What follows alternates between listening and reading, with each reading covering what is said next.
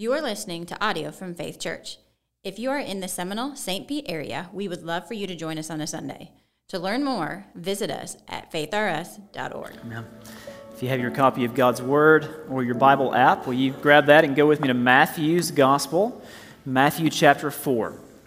Matthew chapter 4 is one of the passages we'll look at this morning. I'll cite a number of texts, but this is the one we'll start with. And if you don't have a Bible, we'd love to give you a Bible. There are stacks of Bibles on the tables in the back of the room, some black hardback ones, and you can grab one now. You can grab one on your way out of worship today, but that's our gift to you with no strings attached. Start reading that Bible and just see what happens. Just see what happens.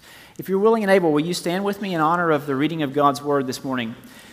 We're going to read together Matthew chapter 4, a short but powerful passage here in verses 18 to 22. Listen carefully. This is God's Word.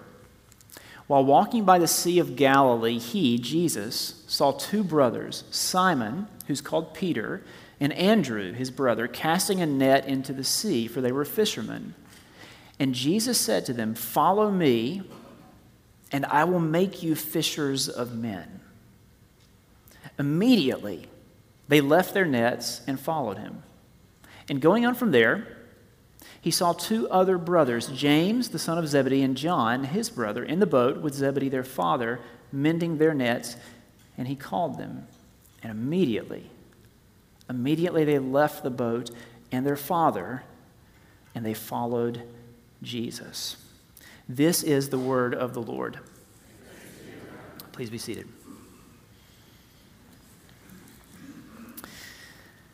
I want to tell you a story about a person you and I should want to be like. John Harper was born in Glasgow, Scotland in 1872. At the age of 14, he became a Christian. And from that time on, he began to tell others about Jesus. At the age of 17, he started preaching. In September of 1896, Harper started a church in London. It began with just 25 members and grew to over 500 by the time he left 13 years later. During this time, he had been both married and widowed. Before he lost his wife, God blessed Harper with a beautiful little girl named Nana. Harper's life was an eventful one. Water seemed to be his nemesis. When he was a boy, he fell into a well and nearly drowned, but was resuscitated by his mother. At the age of 26, he was swept out to sea by a reverse current and barely survived. And when he was 32, he found himself on a leaking ship in the Mediterranean. But these brushes with death, they simply strengthened Harper's resolve to share the gospel. Harper became known for his fervent commitment to evangelism. Eventually, the Moody Church in Chicago invited him to come to America for a series of meetings. Harper accepted the invitation, and the meetings went so well that a few years later, he was invited back. And so it was that John Harper, boarded a ship sailing out of Southampton, England, on its maiden voyage. The name of the ship was the Titanic. Harper's wife had already passed at this time, so his only daughter, Nana, age 6, was traveling with him. Now, what happened next, we know mainly from a few sources. One is Nana's own account. A few nights into the journey, Harper awakened Nana. It was around midnight. Harper told his daughter that the ship had struck an iceberg.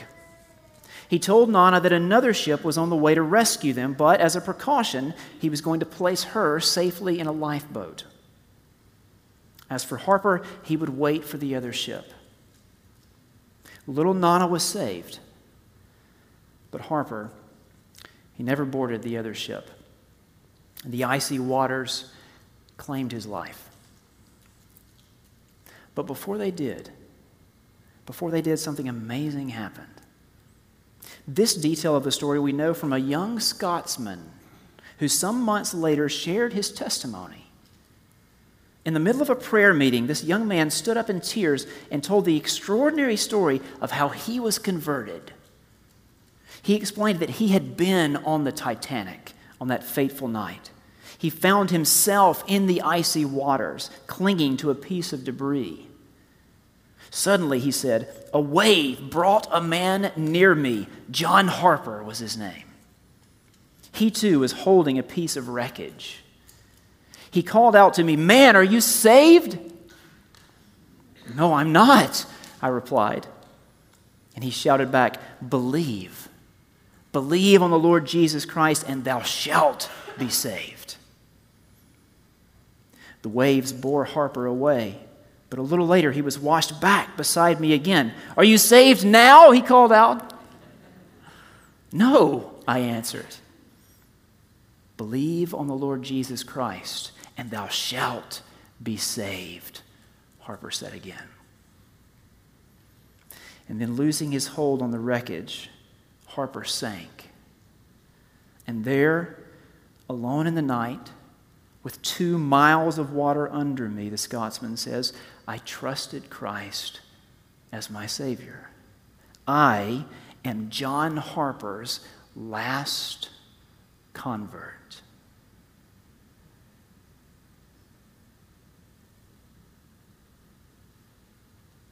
At the beginning of each year, I try to bring us back to the reason we exist. Faith Church exists to glorify God by making disciples of all nations. And there is a part for you to play in that. See, if you've come through our starting point class at Faith Church, if you're one of our gospel partners, you know that one of the commitments we ask you to make goes something like this: I will participate in the mission by showing the love and sharing the truth of Jesus where I live, where I work, and where I play. You commit to being what we could call a faithful presence. A faithful gospel presence right here in this place where God has sovereignly stationed you. And here in this place, you have the opportunity to impact people. Some of you have noticed this. You've seen this already. You've seen that your life is very much like John Harper's. No, you're not in that icy water that he knew, but you see that for whatever reason, certain people, they keep finding their way back to you, and you to them. God is bringing these people into your life, your neighbors, your coworkers, those people on your ball team. God is bringing them back to you because you have something they need. You have the gospel, and they need it.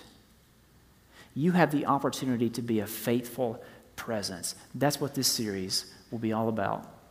For the next 6 weeks, we're going to talk together about evangelism. I want to help you become an evangelist, just like John Harper. Someone who shares the gospel boldly with those that God brings your way and mine. Now, at times this series is going to feel very theological because we need a strong theology of evangelism. And at other times it's going to feel very practical because we need praxis. We're going to ask and answer questions like, can the people in my life truly change? What exactly is God's role and my role in evangelism? What is the best way to share the gospel with someone today? And make no mistake, in this series, we will not merely study evangelism, we will begin to do evangelism together. I want to start today with 3 preliminary questions. We need to begin by understanding what evangelism is. Let's play baseball, a father says to his son. It's helpful if the son knows what baseball is. So before we can begin to do evangelism, we need to understand what evangelism is. So here are our 3 headings for the day. Here's where we're going. What isn't evangelism? That's the first part. What is evangelism? There's the middle. And why don't we do evangelism? That's how we'll close. Now, a word of warning. The message today will be a bit Puritan-esque. The Puritans, if you've ever read any of their writings or their sermons, they were known for their multi-point sermons. Under these three headings, I have 19 points to make. Now, you see, this is what happens when you give your pastor a few weeks off. So learn your lesson, folks. Learn your lesson. You'll be amazed at how quickly we'll move through these, and I think you'll find all of them helpful. But keep these categories in mind. What isn't evangelism? What is evangelism? And why don't we do it? Why don't we do it? First, what isn't evangelism? I'm going to quote today extensively from a man named Michael Green, and I'll do so throughout this series. Michael Green was a British theologian, well-known scholar, well-known author. He wrote over 50 books. He spent the last couple of decades of his life as the head of the Evangelism and Apologetics Department at Wycliffe Hall in Oxford. And of all the books that he wrote, the two that are probably the most important and the most formative, at least in my own life and ministry, are Evangelism in the Early Church and Evangelism through the Local Church. And in this latter book, Evangelism Through the Local Church, Michael Green says that though there are certain things in our churches that we tend to think of as evangelism, actually, if we look at the Bible, they're not biblical evangelism. Green, in fact, points to 9 things that are common in our churches, but none of them can be called biblical evangelism. I've repackaged the list a bit, but the list remains his, not mine. Here it is. The first thing Green says is filling the pews isn't evangelism, which is good because we no longer have pews.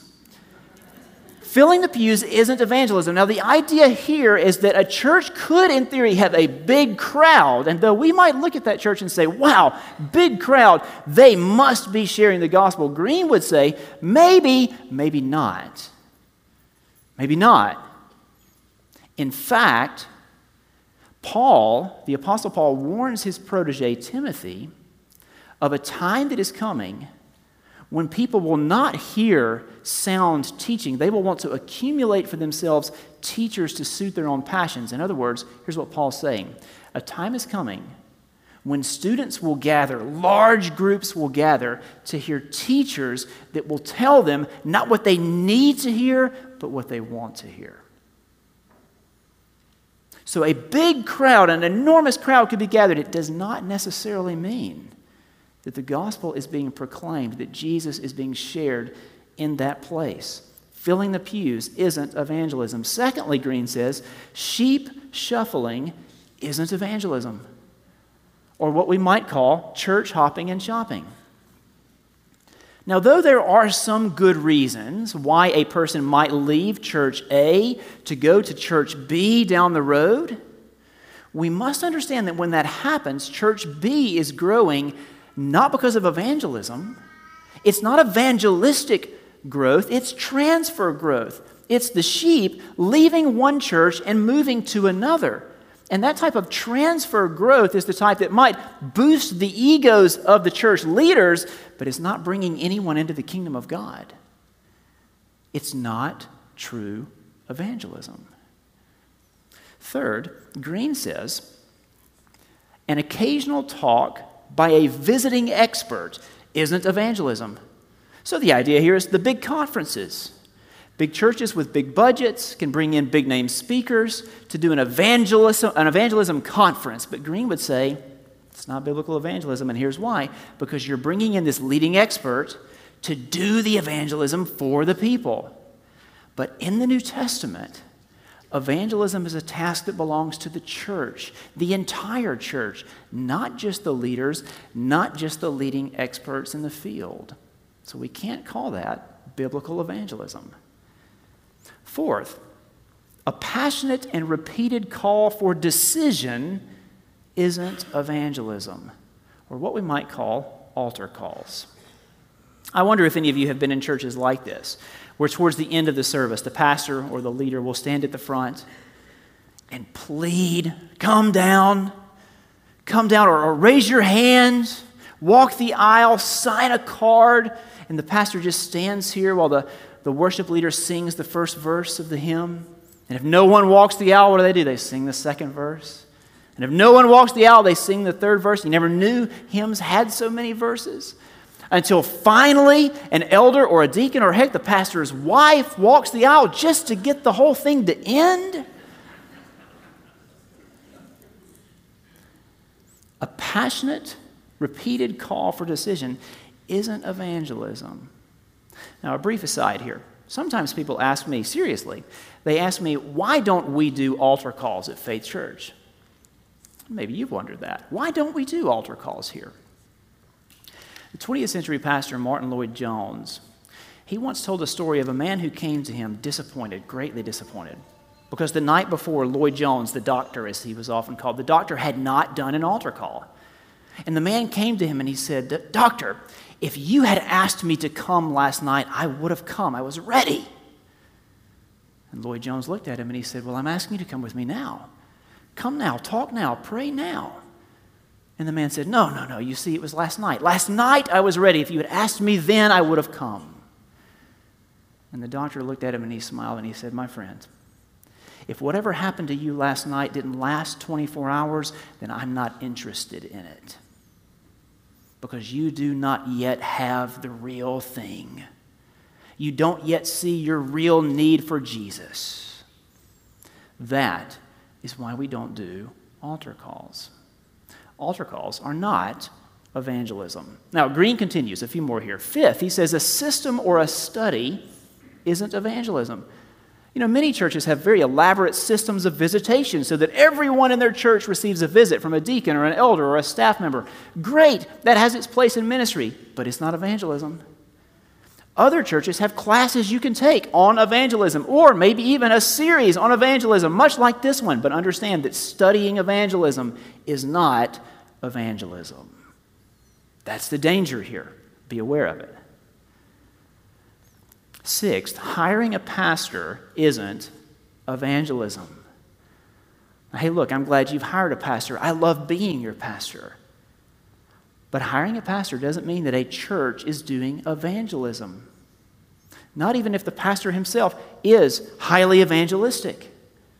In the New Testament, the task of evangelism belongs to the church as a whole, not the professionals, not merely the clergy.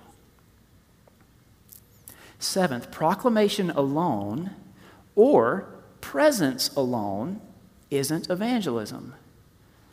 Now here, what Michael Green is getting at is for those of us who think my presence alone on this sports team, my presence alone in the community will be enough. People will deduce that I am a follower of Jesus because of the way I live my life. Green would say, you're not reading your New Testament that well.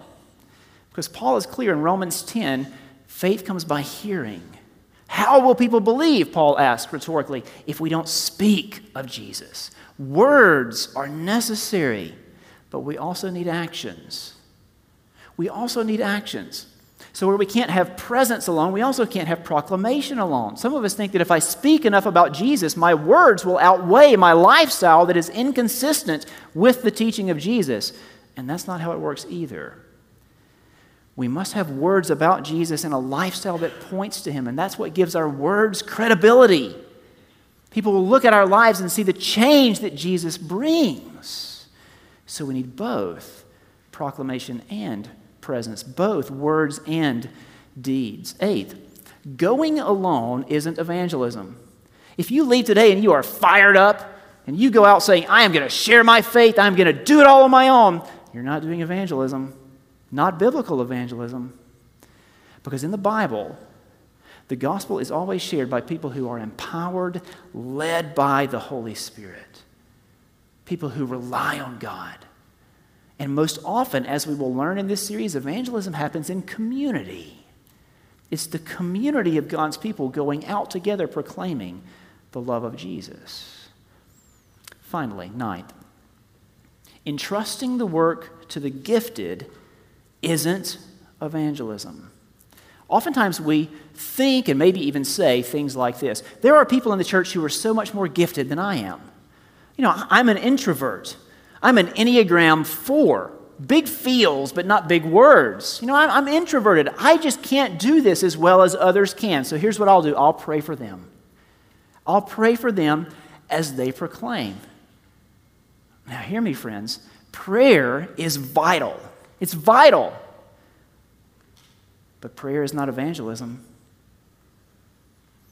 It's not. And so when we think that way, when we reason that way, it makes us sound very spiritual, but here's what it is. It's a spiritual sounding cover-up for our own fear, apathy, and inactivity. Entrusting the work to the gifted is an evangelism. Hey, look, Michael Green is right. All these things are common in our churches. Not one of them can be called biblical evangelism. What then is evangelism? There are lots of pithy, concise definitions out there. Charles Spurgeon, the great Baptist preacher, once said evangelism is one beggar telling another beggar where to find bread. But I think because of the many misunderstandings, we need an all-embracing definition. So here's the one we'll use in this series. What is evangelism?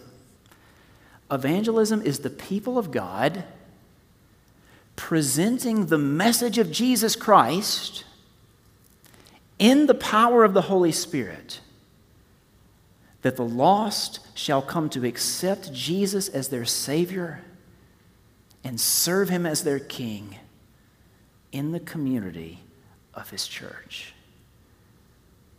Now, I want to break that down for us very quickly. Look at 6 elements here. We'll come back to all of these in this series. I've just mentioned them briefly first. The call. Evangelism involves the people of God. That's you and me together. Evangelism is not the work of the professionals. It's not the work of the clergy. It's the work of the people of God. In the passage that I read at the beginning of our time, Matthew 4, when Jesus calls those fishermen, what does He say to them? He says, "Come to me, follow me, and I will make you fishers of men."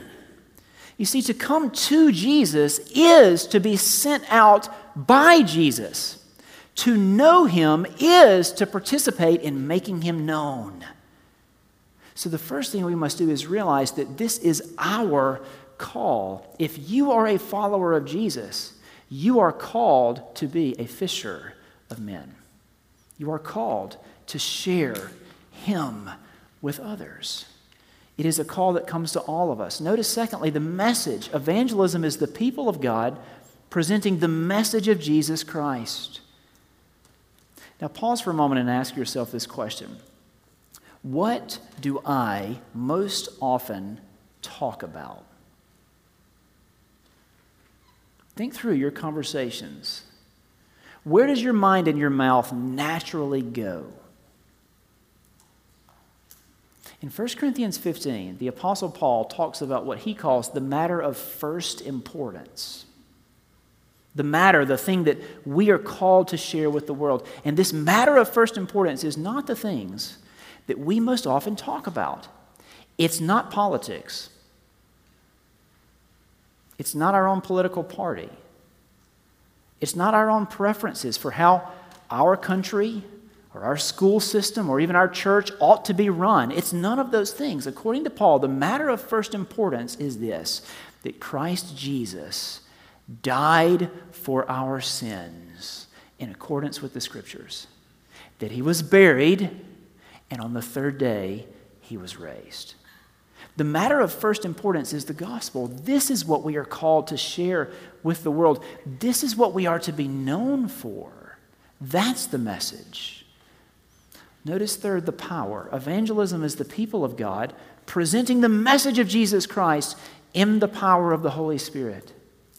In Acts chapter 1, the risen Jesus appears to His followers and He says to them, this is my paraphrase, wait, don't do anything yet. Don't go on the mission. Wait until you have received the power of the Holy Spirit, and then you will be ready. Now, friends, believers, we have the same Spirit living within us today. The empowering presence of God dwells within you, so you are ready for this task. You are ready because you have the power of God with you at all times. Fourth, notice the methods. Evangelism is the people of God presenting the message of Jesus Christ. To present something or someone is to introduce, to show. Now, I'm going to argue in this series that we will need a variety of methods as we take Jesus, introducing him to our culture, introducing him to our friends. We're going to need a variety of methods. And I'm also going to suggest that we will need a far greater patience than previous generations needed. In 1 Corinthians 3, Paul talks about the process of evangelism. He says, I planted, Apollos watered, God gave the growth. Today, we have to do the important work of preparing the field first, so that then the gospel can be planted, and then watered, and then God gives the growth. Patience will be required of us. I'm also going to suggest, we will come back to this, that one of the best ways to introduce Jesus to our friends and our neighbors is to invite questions, and to spend more of our time listening to the questions and the struggles that unbelievers have, rather than leading with our own agenda and ideas. Do we communicate the gospel? Absolutely. But maybe we're patient first. We love and we listen first. And then we share the gospel. We present Jesus. We will need different methods today than worked in the church decades ago. Notice the people to whom we are called. Evangelism is the people of God presenting the message of Jesus Christ in the power of the Holy Spirit that the lost. And this begs the question, do you truly believe that people are lost? And it begs another question. Do you regularly interact with unbelievers? Do you have unbelieving friends, close associates? And do you talk with them regularly? See, you are their best bridge to Jesus. Did you know that? You are their best bridge to Jesus. And the younger the person is, the truer that statement is. Here's a fact for you. According to one Barna study that was done not long ago, when 21-year-olds were polled, when they were asked this question, how did you come to faith? Nearly 50% of them said it was through the influence of a family member or a friend. Those 21 and younger. You, not me, you are their best bridge to Jesus. These are the people to whom we are called, for whom we exist as a church. And then finally, what is the goal? Evangelism is the people of God presenting the message of Jesus Christ in the power of the Holy Spirit that the lost shall come to accept Jesus as their Savior and serve him as their King in the community of his church. The goal is heart change, transformation, life change, a new purpose in a new community. But you see, if it all begins with the heart is not our territory. So we'll learn in this series that we are called to present Jesus and we are called to pray, but we can't save anyone. We share. We ask the sovereign God to save. So this is evangelism. And I told you there were 3 headings here. What isn't evangelism? What is evangelism? And why don't we do it? Why don't we evangelize? Now, I've helped answer the first 2 questions for us. I can't really answer this one for you. You're going to need to search your own heart here. You're going to need to ask yourself, why don't I talk to people more than I do about Jesus? I want to give you just 4 categories, and I want us to use this as a prayer guide. I'm going to shift us into a time of prayer here in just a moment. But as I think about the reasons in my own life why I don't talk more about the gospel, I can think of kind of 4 categories of excuses, 4 reasons. 1, maybe you yourself are not converted. Maybe you don't share the good news because you haven't yet accepted the good news for yourself. And if that's you, man, I'm so glad you're here today. The waves of life have brought you to this place. And so my message to you is the same message that John Harper shared in those icy waters over 100 years ago. Believe on the Lord Jesus Christ and thou shalt be saved. You need Jesus. You need to receive the good news for yourself. Or maybe you are converted. You are a follower of Jesus, but you're just, how do we put it, unconcerned for the lost. See, the bitter truth is we share the gospel because we love people, and we don't share the gospel because we don't love people. So maybe today you need to pray that God would pour His love into your heart so that then it will overflow for others. You need God to give you that love and concern for the lost. Pray for that today. Or maybe you are just, you're unwilling. You're a believer, and you would say you love others, but you're unwilling, you're reluctant to talk to others about your faith because you're afraid. You're afraid of what they might think about you, what they might say. So you see, you care more about your own reputation than you do their eternal destiny. You need to pray for courage. Courage to sacrifice your reputation, to share the gospel with others. Or maybe you would say, I just feel unprepared. I don't think I'm ready. What if I say something wrong? Friends, gospel partners, you have the Spirit of God within you. The empowering presence of God dwells within you. You stand ready for the task. This series will help you with some of the details, but you stand ready. Pray for that boldness you need. I'm going to get out of the way. I'm going to leave this here for a few minutes. I want you to use it as a prayer guide. Spend a few minutes just reflecting, doing a little self-evaluation. Why don't you share the gospel more than you do? Ask the Lord to reveal whatever it is in your heart that you need to see. But remember this. Let me see your eyes. Remember this. When you pray, you're approaching the throne, and it's the throne of grace. So if you haven't been sharing the gospel, you know what you do? Ask for forgiveness, and you will find it. It's the throne of grace. Today's a new day. Spend some time in prayer. I'm getting out of the way.